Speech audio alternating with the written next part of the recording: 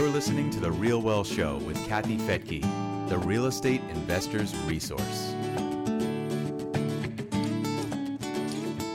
I get asked so many times, how do I get OPM? How do I get private money and do JVs with other people? And it's really important that you know how to do this right. I'm Kathy Fettke, and welcome back to The Real Well Show. I'm so happy to have an old friend and very good real estate attorney here with us today on The Real Well Show. Jeff Lerman, welcome back. Old friend? Young, friend? old, a person I've known for a long time. How's that better?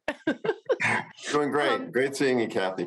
Yeah. Oh, it's so great. You're a fellow Northern California person, I think. Are you still living up there? Yep. Yeah. And we've known each other for a very long time. And you came up as the person to talk to about JVing versus syndicating and how do you do deals together? And boy, can that go wrong if you don't get it right. So I think right before we started, you said that you've seen it go wrong a lot. So let's talk about that. What have you seen people not do correctly when it comes to JVing? Yeah, well, so much. I mean, and as we were just discussing before we press play, this particular topic, I love talking about this topic. I talk about a lot of different topics out there, but this one is I'm most passionate about because I believe in our firm, I do litigation and I do transactions, and in litigation, we have litigated a number of partner disputes, and every partner dispute started with a joint venture, and every partner dispute that we've litigated could have been avoided if the original joint venture agreement had been done better than it had been done. There were problems in the joint venture agreement, and I'm not exaggerating when I say that the legal fees for both sides on those partner disputes were over $1 million. And that's what can happen when you have a partner dispute, because real estate is, you get people who have financial resources to go the distance, and the damages that they ask for can be significant because it's real estate. So this is it's really important for all of you, if you're going to be doing a joint venture, to really make sure that you are focused up front on making sure that you've got the best joint venture agreement to protect you, not only from ever having to deal with a lawsuit, but to even have to deal with a dispute. I mean, the way we do it, we've never had one of our joint venture agreements end up in court. And I don't think we've ever had any of our joint venture agreements end up in a dispute, because none of my clients have ever called me and said, hey, we got a problem. So I think it's because of the way that we go about it. So it's really important. Well, and your wife does this on the trust side, but if you haven't spelled out your agreement, then you're going to have to spell it out sooner or later when you dissolve or if you leave each other, if there's a problem. So taking the time to talk about all the what ifs with an attorney like you, I mean, it's not necessarily cheap, but it is a much cheaper way than trying to dissolve it later, right? Or resolve it later. Yeah. I mean, it's the cheapest insurance that you can get is to make sure your joint venture agreement is done right at the beginning. If the reason that you haven't done it in the past is to try to save money, it is the wrong place to save money. Absolutely. Yeah. And so let's talk about, I remember I was on a stage once in Washington, and there were 1,000 people in the audience, and somebody said, what's the difference between a JV and a syndication? And is it the same kind of legal setup and so forth? So let's start there. What is a JV and what is a syndication? Yeah, it's a great question. And so, because it can be confusing. So joint ventures, the general definition of joint ventures is it's the coming together of two or more individuals for a common business purpose. That is a joint venture. And so when we talk about a syndication, syndications are joint ventures, but not all joint ventures are syndications. Let me tell you what I mean. When I'm talking about a joint venture for purposes of this specific conversation, If you are doing a syndication, you are dealing with passive investors, meaning that you're having investors come into your deal, and all they're doing is giving you money and sitting back and waiting for you to make them a profit. And that's a passive investor. In a joint venture, the two main distinctions between the kind of joint venture I'm talking about in syndication is in a joint venture, every party in that joint venture has to be actively engaged in the deal. And let me explain what I mean by actively engaged. It means they have to be doing more than just giving you money. And let me give you a short example just to try to get out of to make it as understandable as possible. One of my joint ventures, and by the way, I'm also, I didn't really introduce myself. So our firm is Lerman Law Partners, and we are the real estate investors lawyer, and I'm also a real estate investor. I'm also a principal in a single family office. So everything I'm talking to you about is what we do for our own deals. And most of the deals we've done over the years, over the decades, have been joint ventures. We also do syndications, and sometimes we do syndications and joint ventures in the same deal. So everything I'm talking to you about today is not just a lawyer talking. This is a fellow investor talking. Which is rare, right? Because I think you're the only one I know. No, I actually have another attorney who also invests and syndicates in JVs, but it's not that common, right? No, it isn't that common. In any event, so I had this one deal. It was a residential subdivision development deal, and there were 4 people in the deal. There was the guy who found the deal and got the loan. There was a real estate broker who was involved in the design of the project and also the sale of the finished product. And there was the developer, and there was myself. And what I brought to the deal is I did all the legal work, and I also brought the money to the deal. And what's important for you to understand is everything I just described, each person was actively engaged in the deal. They didn't just bring money to the deal. I didn't just bring money. I did the legal work. And what we did is all 4 of us lived in different cities. And every week we would get on a phone call. We had one of us be the secretary and took copious notes of the phone call. And we discussed everything. There's a lot to discuss when it comes to development. And we discussed everything. And the secretary wrote down who said what on what topic and whatever. So that is about as good of an example as I can give you as to what it means, what the distinction is between being actively engaged and just writing a check. The other thing and by the way, that particular example had 4 people. You can have more. The more you have, the more difficult it becomes to justify that each person is actively engaged in the deal. But that's always going to be a question of fact. There's no black letter law on what is actively engaged. So that's one of the reasons why you need to work with an attorney who has done a lot of these, because one of the things that we do is people come to us and they say, well, okay, we put this together and everybody's actively engaged. And then I talk to them about it, and it turns out they're not really. So it's something that you need a lawyer to really to help understand if, in fact, what you're doing, the people are actively engaged.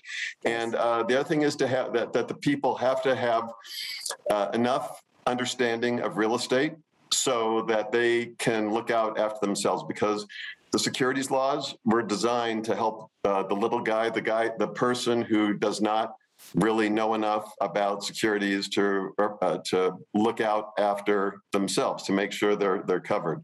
And so what you want is somebody who has enough real estate experience to understand what they're getting themselves into. Those are the only 2 requirements to establish a joint venture as opposed to a syndication. Does that make sense? Yeah, that's really, really helpful. So let's just say, a brother and a sister and a friend, they find a piece of real estate. They all want to do it together. What should they I mean, I'm being honest. I think I've seen and met people who never wrote their business plan down on paper, let alone met with an attorney to Right. deal with this. So I think you've already explained it. But at what point would you consider it a JV? I mean, I think you just explained it. And at what point should you get an attorney to help you with it? You should get a lawyer. First of all, that is a broad question. Let me try to bring it to a more specific situation. So people are listening to this now. Maybe you've got a deal that you're looking at. Maybe you are thinking about going after a deal, whatever. So for sure, you should get a lawyer involved before you sign anything and before you even shake hands on a deal, because the lawyer is going to help you decide what are the terms that really need to be addressed in the document. And not only do we know what the minimum terms need to be, but what we do with our clients is I ask them, tell me what keeps you up at night on this particular joint venture. What are you most concerned about? Because everybody's got a concern when it comes to real estate in general, but especially if you're about to go into a partnership with somebody.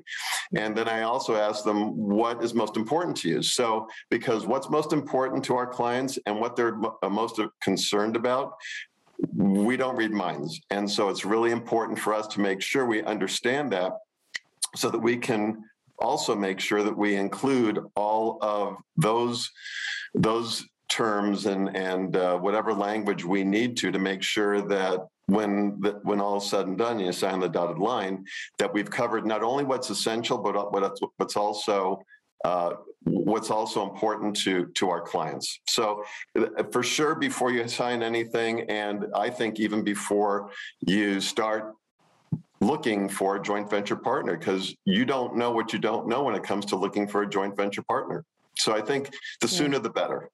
And really, it's any partnership. I'm going through this right now with some colleagues who were just partners in a business, but never had anything in writing about how it would work if they were no longer partners or didn't want to be anymore. So I think most people are pretty naive going into deals, whatever deal that would be, doing business together or buying a property together. I almost bought a property with a friend, and at the last minute, we're like, let's just stay friends. Let's not do this. Yeah. I mean, but like even in business, it's kind of shocking how many people haven't thought about putting together an agreement.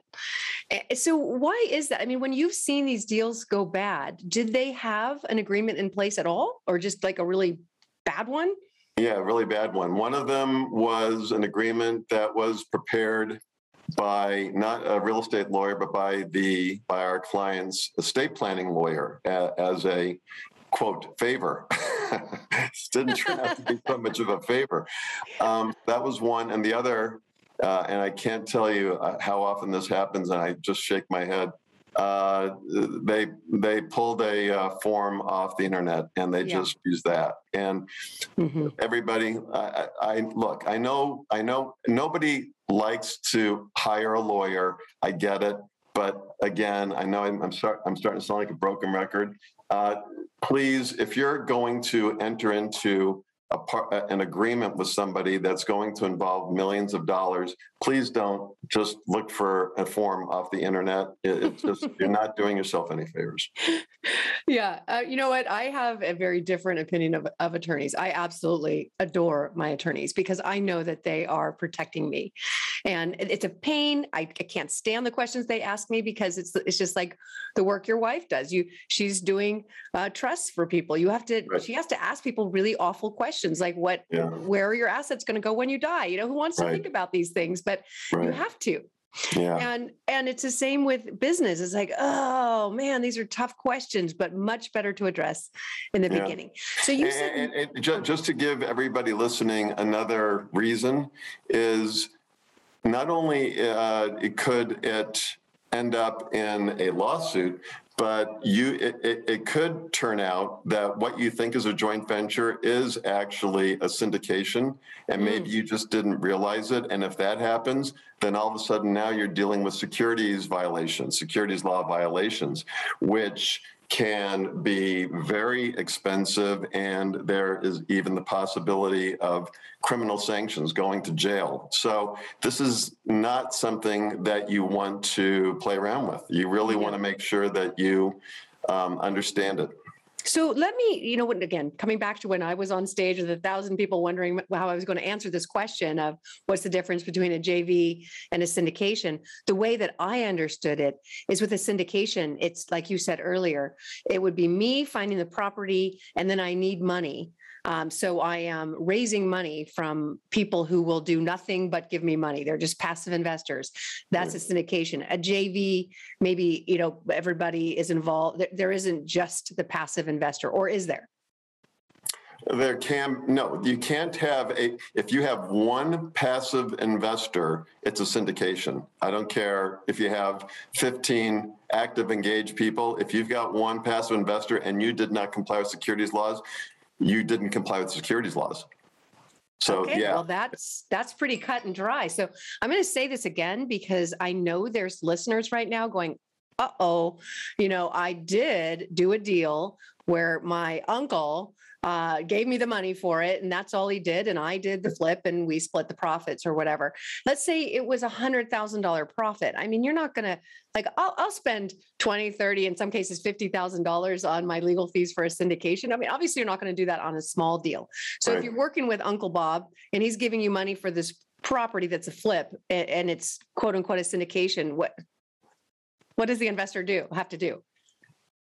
Yeah, well, so it's going to depend a little bit if Uncle Bob is accredited or not accredited. That's going to have an impact, because if it's not accredited, there's more disclosure requirements. But yeah, if it's a smaller syndication, it doesn't have to be that expensive. I mean, it's going to be a little bit over $10,000, and a joint venture is going to be significantly cheaper than that. We need to get Uncle Bob working and being active and not just passive.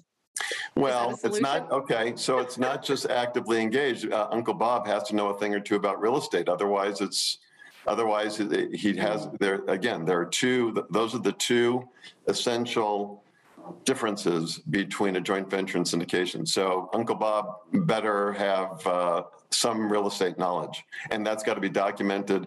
Otherwise, if you don't document it and you just say, yeah, we had a conversation, if the SEC ever does get involved in it, then it's going to be problematic. It's a violation. Wow. Okay, that's fascinating. All right, what else do we need to know? Let's go back to JVs and the JV scenario. What have you seen go wrong, and what have you seen go right? There's so many things that you could do that could end up going wrong. I think probably the biggest warning sign, the biggest red flag, is when people go into a deal without covering all the bases. Again, we were talking about the joint venture. For example, in one of those partner disputes, the problem was that they did have a joint venture agreement, but it did not address what happens if the parties in this particular joint venture, there were just two individuals, and they had done 3 different development deals over a period of 10 years. And what is not so unusual is one of those partners they started out both agreeing this is how much we're going to put in the deal. But 10 years later, they got 3 deals, and they needed more money for the deal. And one of the other partner, not my client, did not have his share of the money for the deal. And so my client went ahead and fronted the money they needed in order to do the deals. And the dispute, when it came to me, was that how do you characterize that additional capital contribution? That's what that is. Whenever you put money in a joint venture, whenever you put money into your deal, that's referred to as a capital contribution. And the question becomes, how should that be treated if the other side does not make up his or her share of that capital contribution? So let's say you and I, Kathy, were in a deal together. And let's say that the deal needed another $100,000. And let's say that you had the 100, at that particular time, I didn't. So from your standpoint, and let's say that I never put up the money because I don't have it. At that point, from your standpoint, at some point you want to dilute my interest because we're no longer 50-50 involved. I mean, you put in 50,000 more than you should have, because I didn't come up with my money. Are you with me on this? Mm-hmm. Yeah. And so in that scenario, what we put in our agreements is language which discusses this exact issue. If there's going to be a cash call, if you will, or an additional capital contribution, what are going to be the terms of that? Who decides how much and how long do you have to put the money in? And if one of the partners doesn't put the money in, how long do they have? Should that be deemed a loan by you to the entity, or should that be a loan by you to me, the other partner? And then what are going to be the terms of that loan? And how long do I have to come up with the money to avoid being diluted? And at some point, what are going to be the consequences for you and for me if I never put in the money? And that was the issue in this particular dispute. And that's not an unusual dispute, because a lot of people, when they go into a deal, a lot of us, you assume, people don't like to think about what could go wrong. And so they think, okay, this is how much it's going to cost. And they don't really talk about what happens if there's more money that's needed. And so what's important in the agreement is to talk about the hard questions and provide for those in the agreement. So you never have to go to court and spend $1 million to have a judge make the decision for you, to put your financial destiny in the hands of a stranger. You never want to be in that position. And it's important to understand that stranger, that judge doesn't necessarily know real estate and may not be on your side.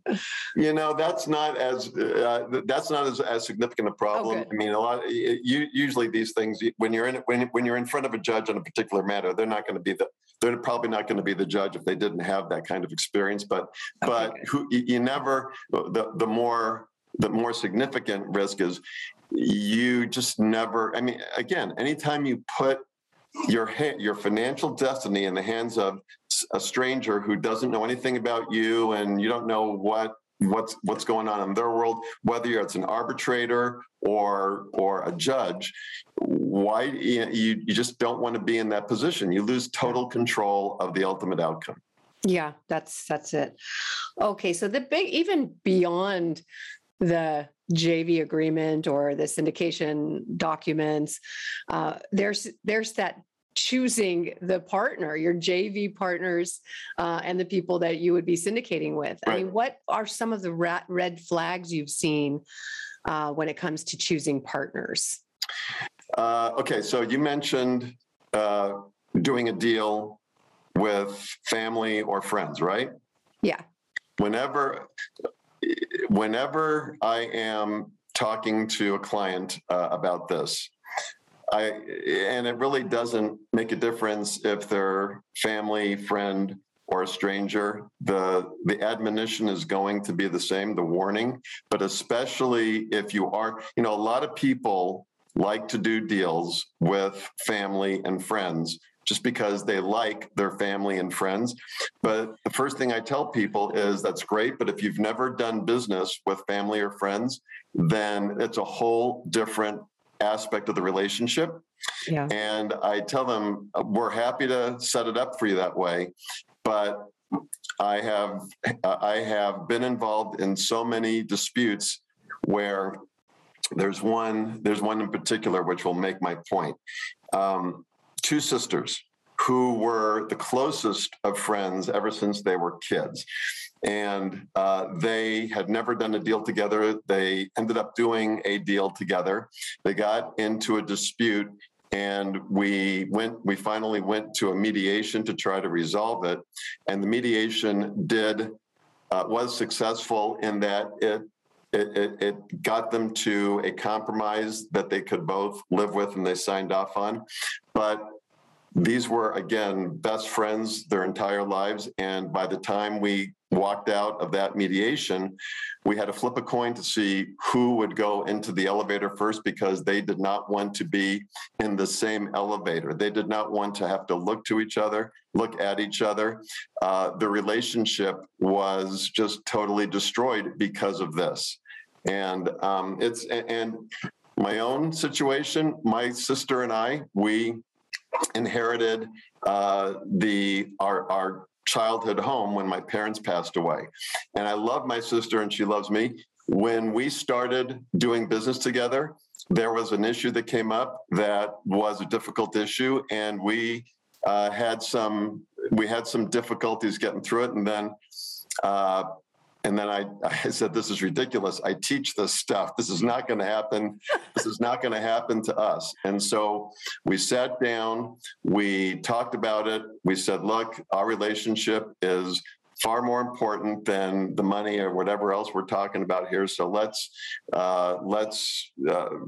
go a different direction and let's heal the relationship. And we did, and it's great. But you know what? I could understand how people could get in that situation. So it doesn't make a difference. It could be, again, family, friends, or a stranger. What you need to understand is that when you go into a deal with somebody and money's involved, it's difficult to predict everything that can happen. So what you want to do is understand what the other side, what's important to them and what they're thinking. And so one of the things that we do, as a matter of fact, probably the most important thing we do and the reason I think that we've never had a dispute arise from one of our deals is I give the partners separately a memorandum, a non-binding memorandum of understanding with questions.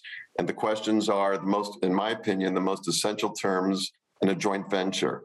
And I say, fill in the blanks, tell me what you think should be in these blanks.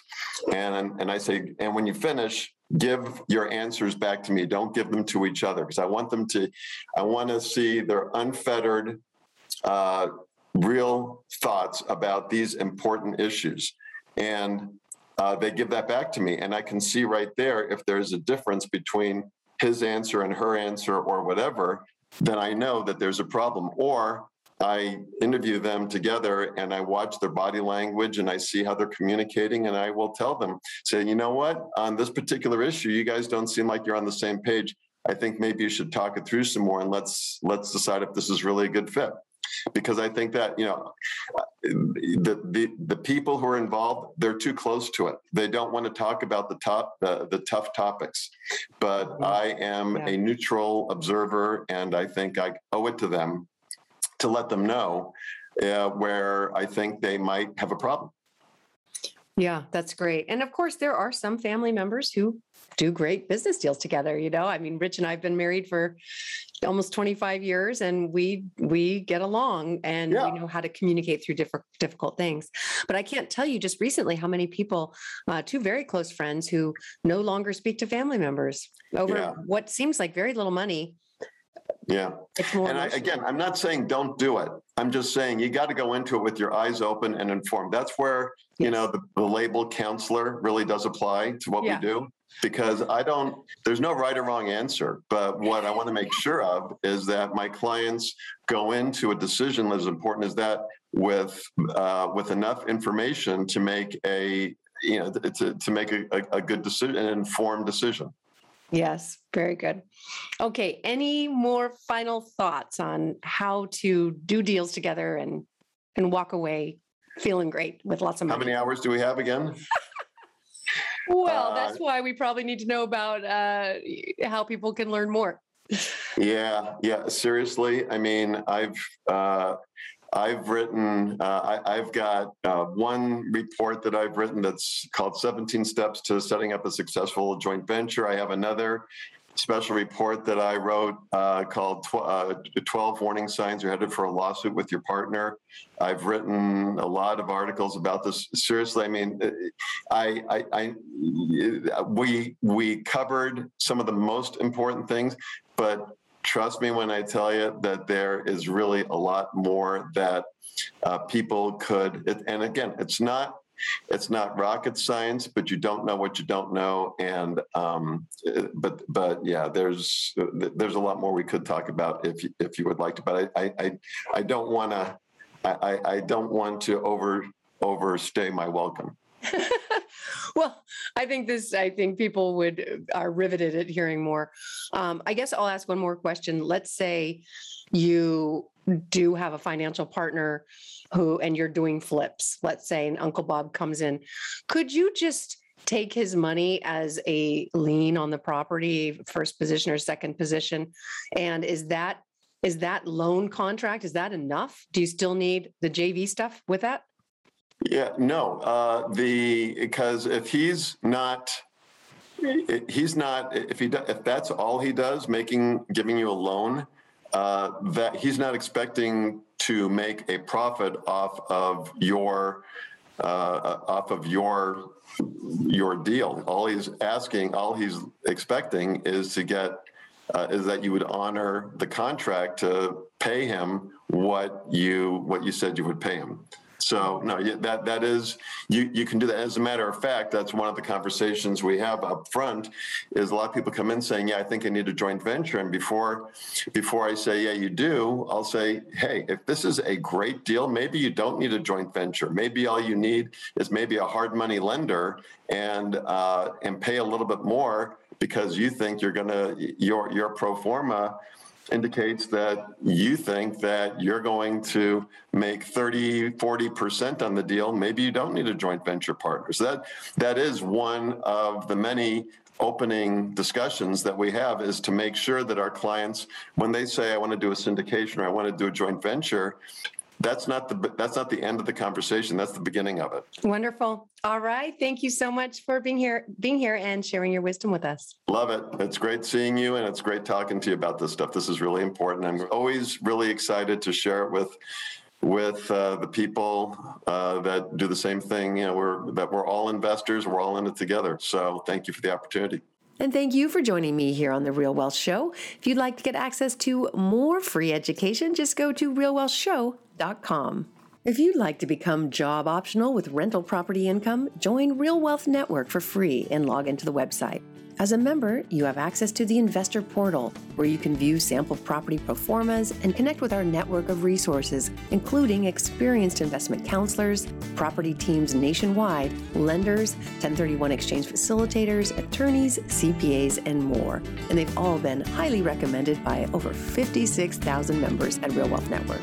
To join, go to realwealthshow.com.